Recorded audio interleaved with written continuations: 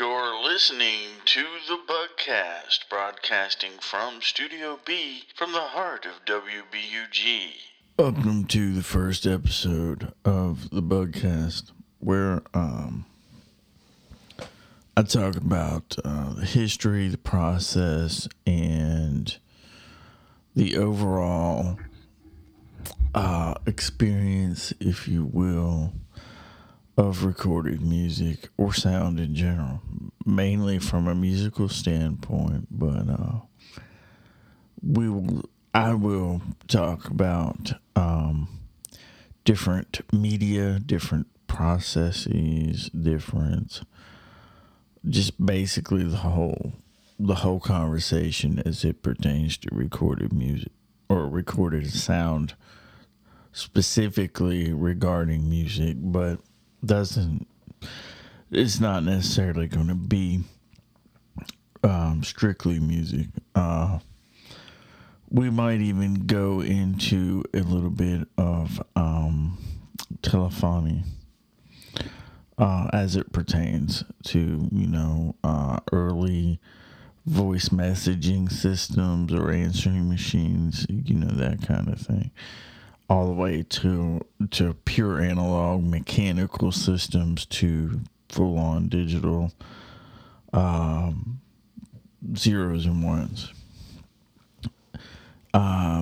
It's going to be just me, mainly. I might interlude some examples of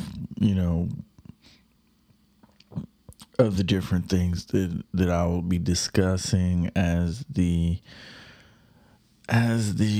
show moves forward and evolves. But as of right now, when I say we, it's me in the audience, in general. Maybe there'll be guests at some point, maybe not. So the first topic at hand, what I'd really like to talk about is something that I have very little information on, but I know exists. And I first became aware of it through a Mythbusters episode, and if I think about it, I will attach the episode where they try to reenact it. And in that episode, they discussed whether or not it was possible through a clay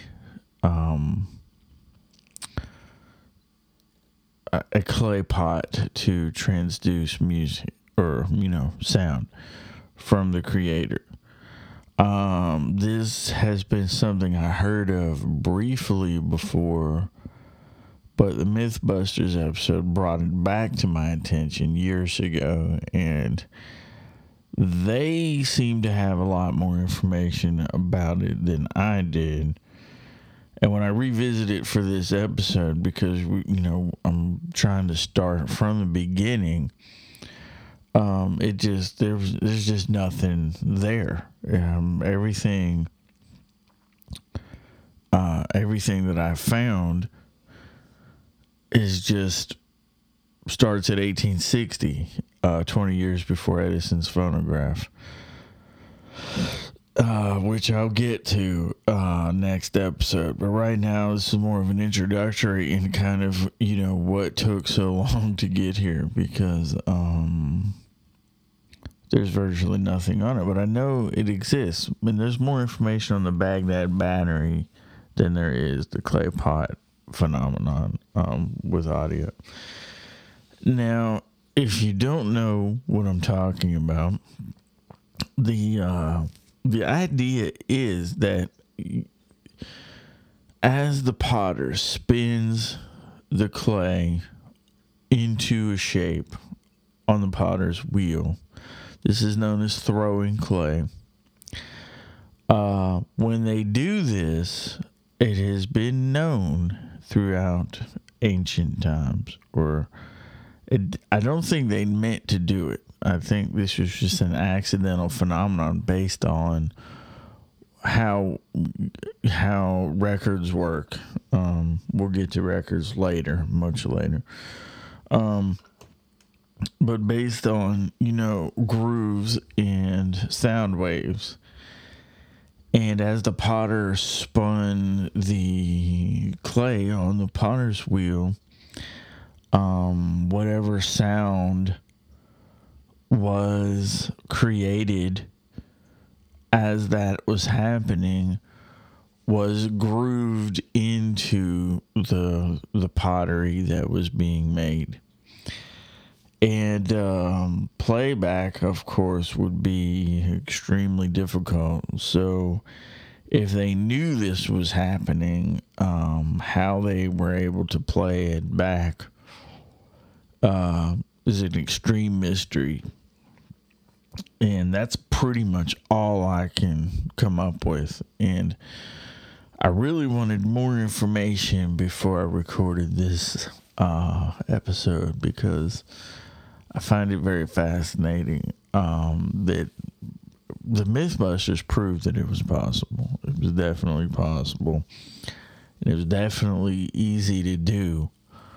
They were able to recreate circumstances that made it possible to actually hear a tone, hear sounds via the clay pot. So that's where I kind of started from. And I wound up at 1860. I want to look at my notes here.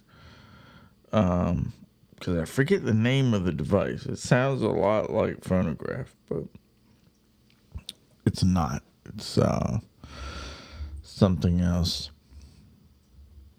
So history will tell you that recorded sound started in 1860.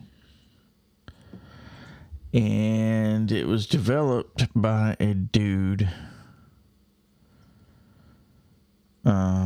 Now see, I'm getting different results here. The Edison phonograph was invented in 1877, but that's not true. Okay, here we go. We found exactly what I'm looking for. I came across this.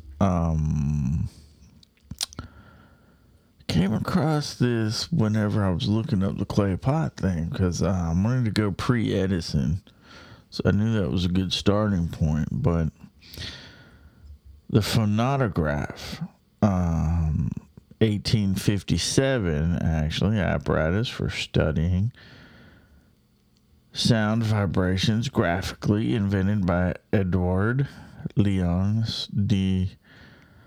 Scott de Martinville. Vibration produced in a cone traced on lamp-blacked cylinder engraving, circa 1880. 1877 is when Edison comes into play. So this dude,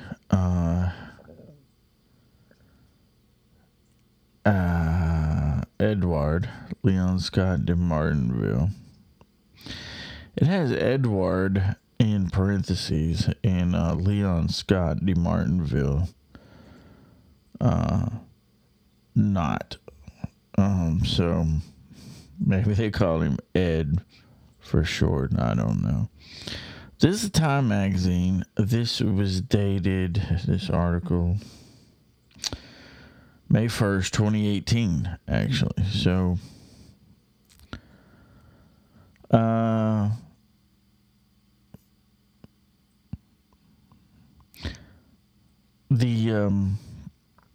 history, pretty much starts in 1860 in the modern world. And it was pretty much like the first, the phonautograph, as it was called, just based on what little information I have on it. it's kind of like the Edison cylinder. Edison used wax cylinders, and it was there. I've actually seen Edison phonograph before, and in person when I was real young. My dad brought home one from a historical museum. It's very fascinating. That's probably implanted my fascination for records. That probably was. It was just really cool how that worked. It was simple yet elegant, and those wax cylinders were very, very fragile. Very fragile. I mean, they're just like candle wax. They're not. It's not anything durable at all. And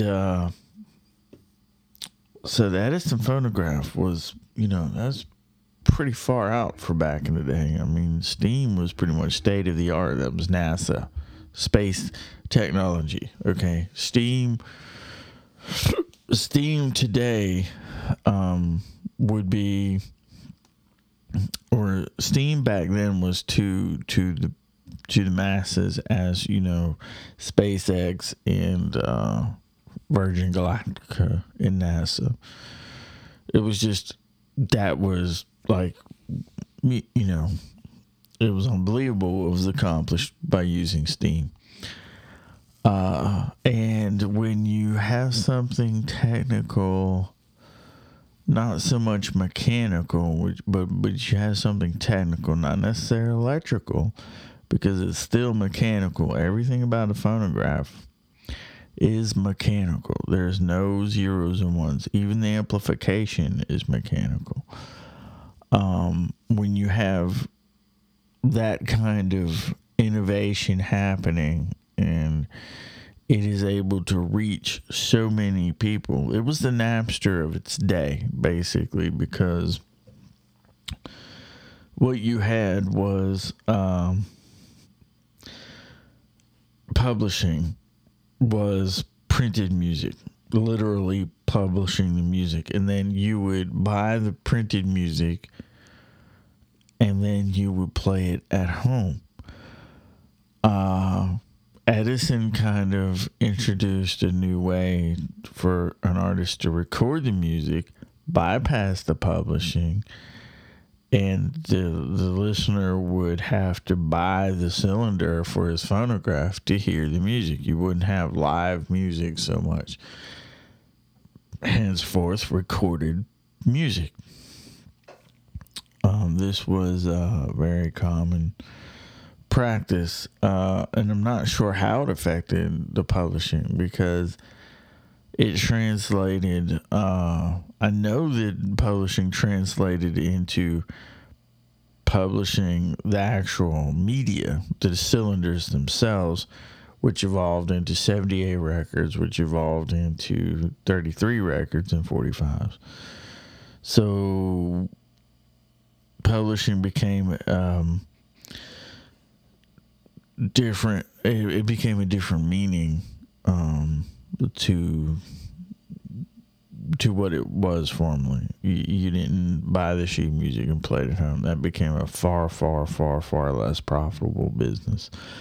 More of a niche business to this day. And you can't always find published music for the songs you want to learn how to play because of copyrights. They don't want you to play their music. They want you to buy their music. And that's a problem today for people. Even you used to be able to use a fair use clause, which the VCR and VHS tapes brought to the Supreme Court.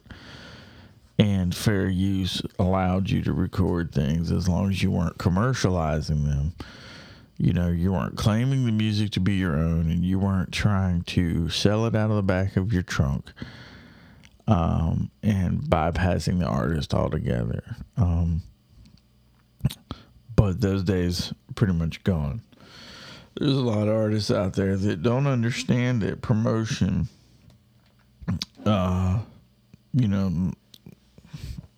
is a big part of getting getting your music out there, because you don't have radio play anymore. You don't have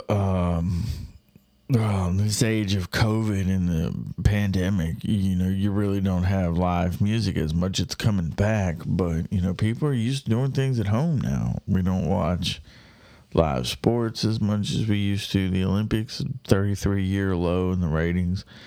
So listening to music at home or on your phone, that's kind of what we got used to. Live shows are on Facebook and YouTube now. You don't really have to go anywhere. You pay a ticket. Facebook has a ticketing system where, anybody could set up a live show from home, charge tickets, virtual tickets, and make their money that way, earn a living. And a lot of artists just would rather do that. Why tour when you don't have to? Buddy Holly never wanted to tour. He wanted to stay home and just record music and release it. The Beatles quit touring, and they remain one of the most popular bands of all time. So, going back to the clay pot thing, I just was not able to find a lot about it to create a whole episode, but I did want to talk about it. I did kind of want to go into some of the 1860 phonautograph, which is spelled a lot like astronaut, by the way, phonaut. So that will be where we're going to go forward. The next episode, I think we're into something more fun. I'll go into the phonograph a little more. I'm going to bypass the phonautograph of 1860 because it wouldn't have caught on. It didn't catch on. You had the Civil War breaking out in 1861, and you had Edison coming along in 1877, and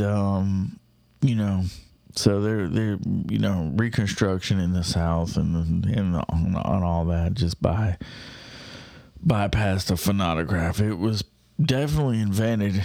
There's a diagram on the Time magazine article that I cited from, but other than that, there's really not much out there.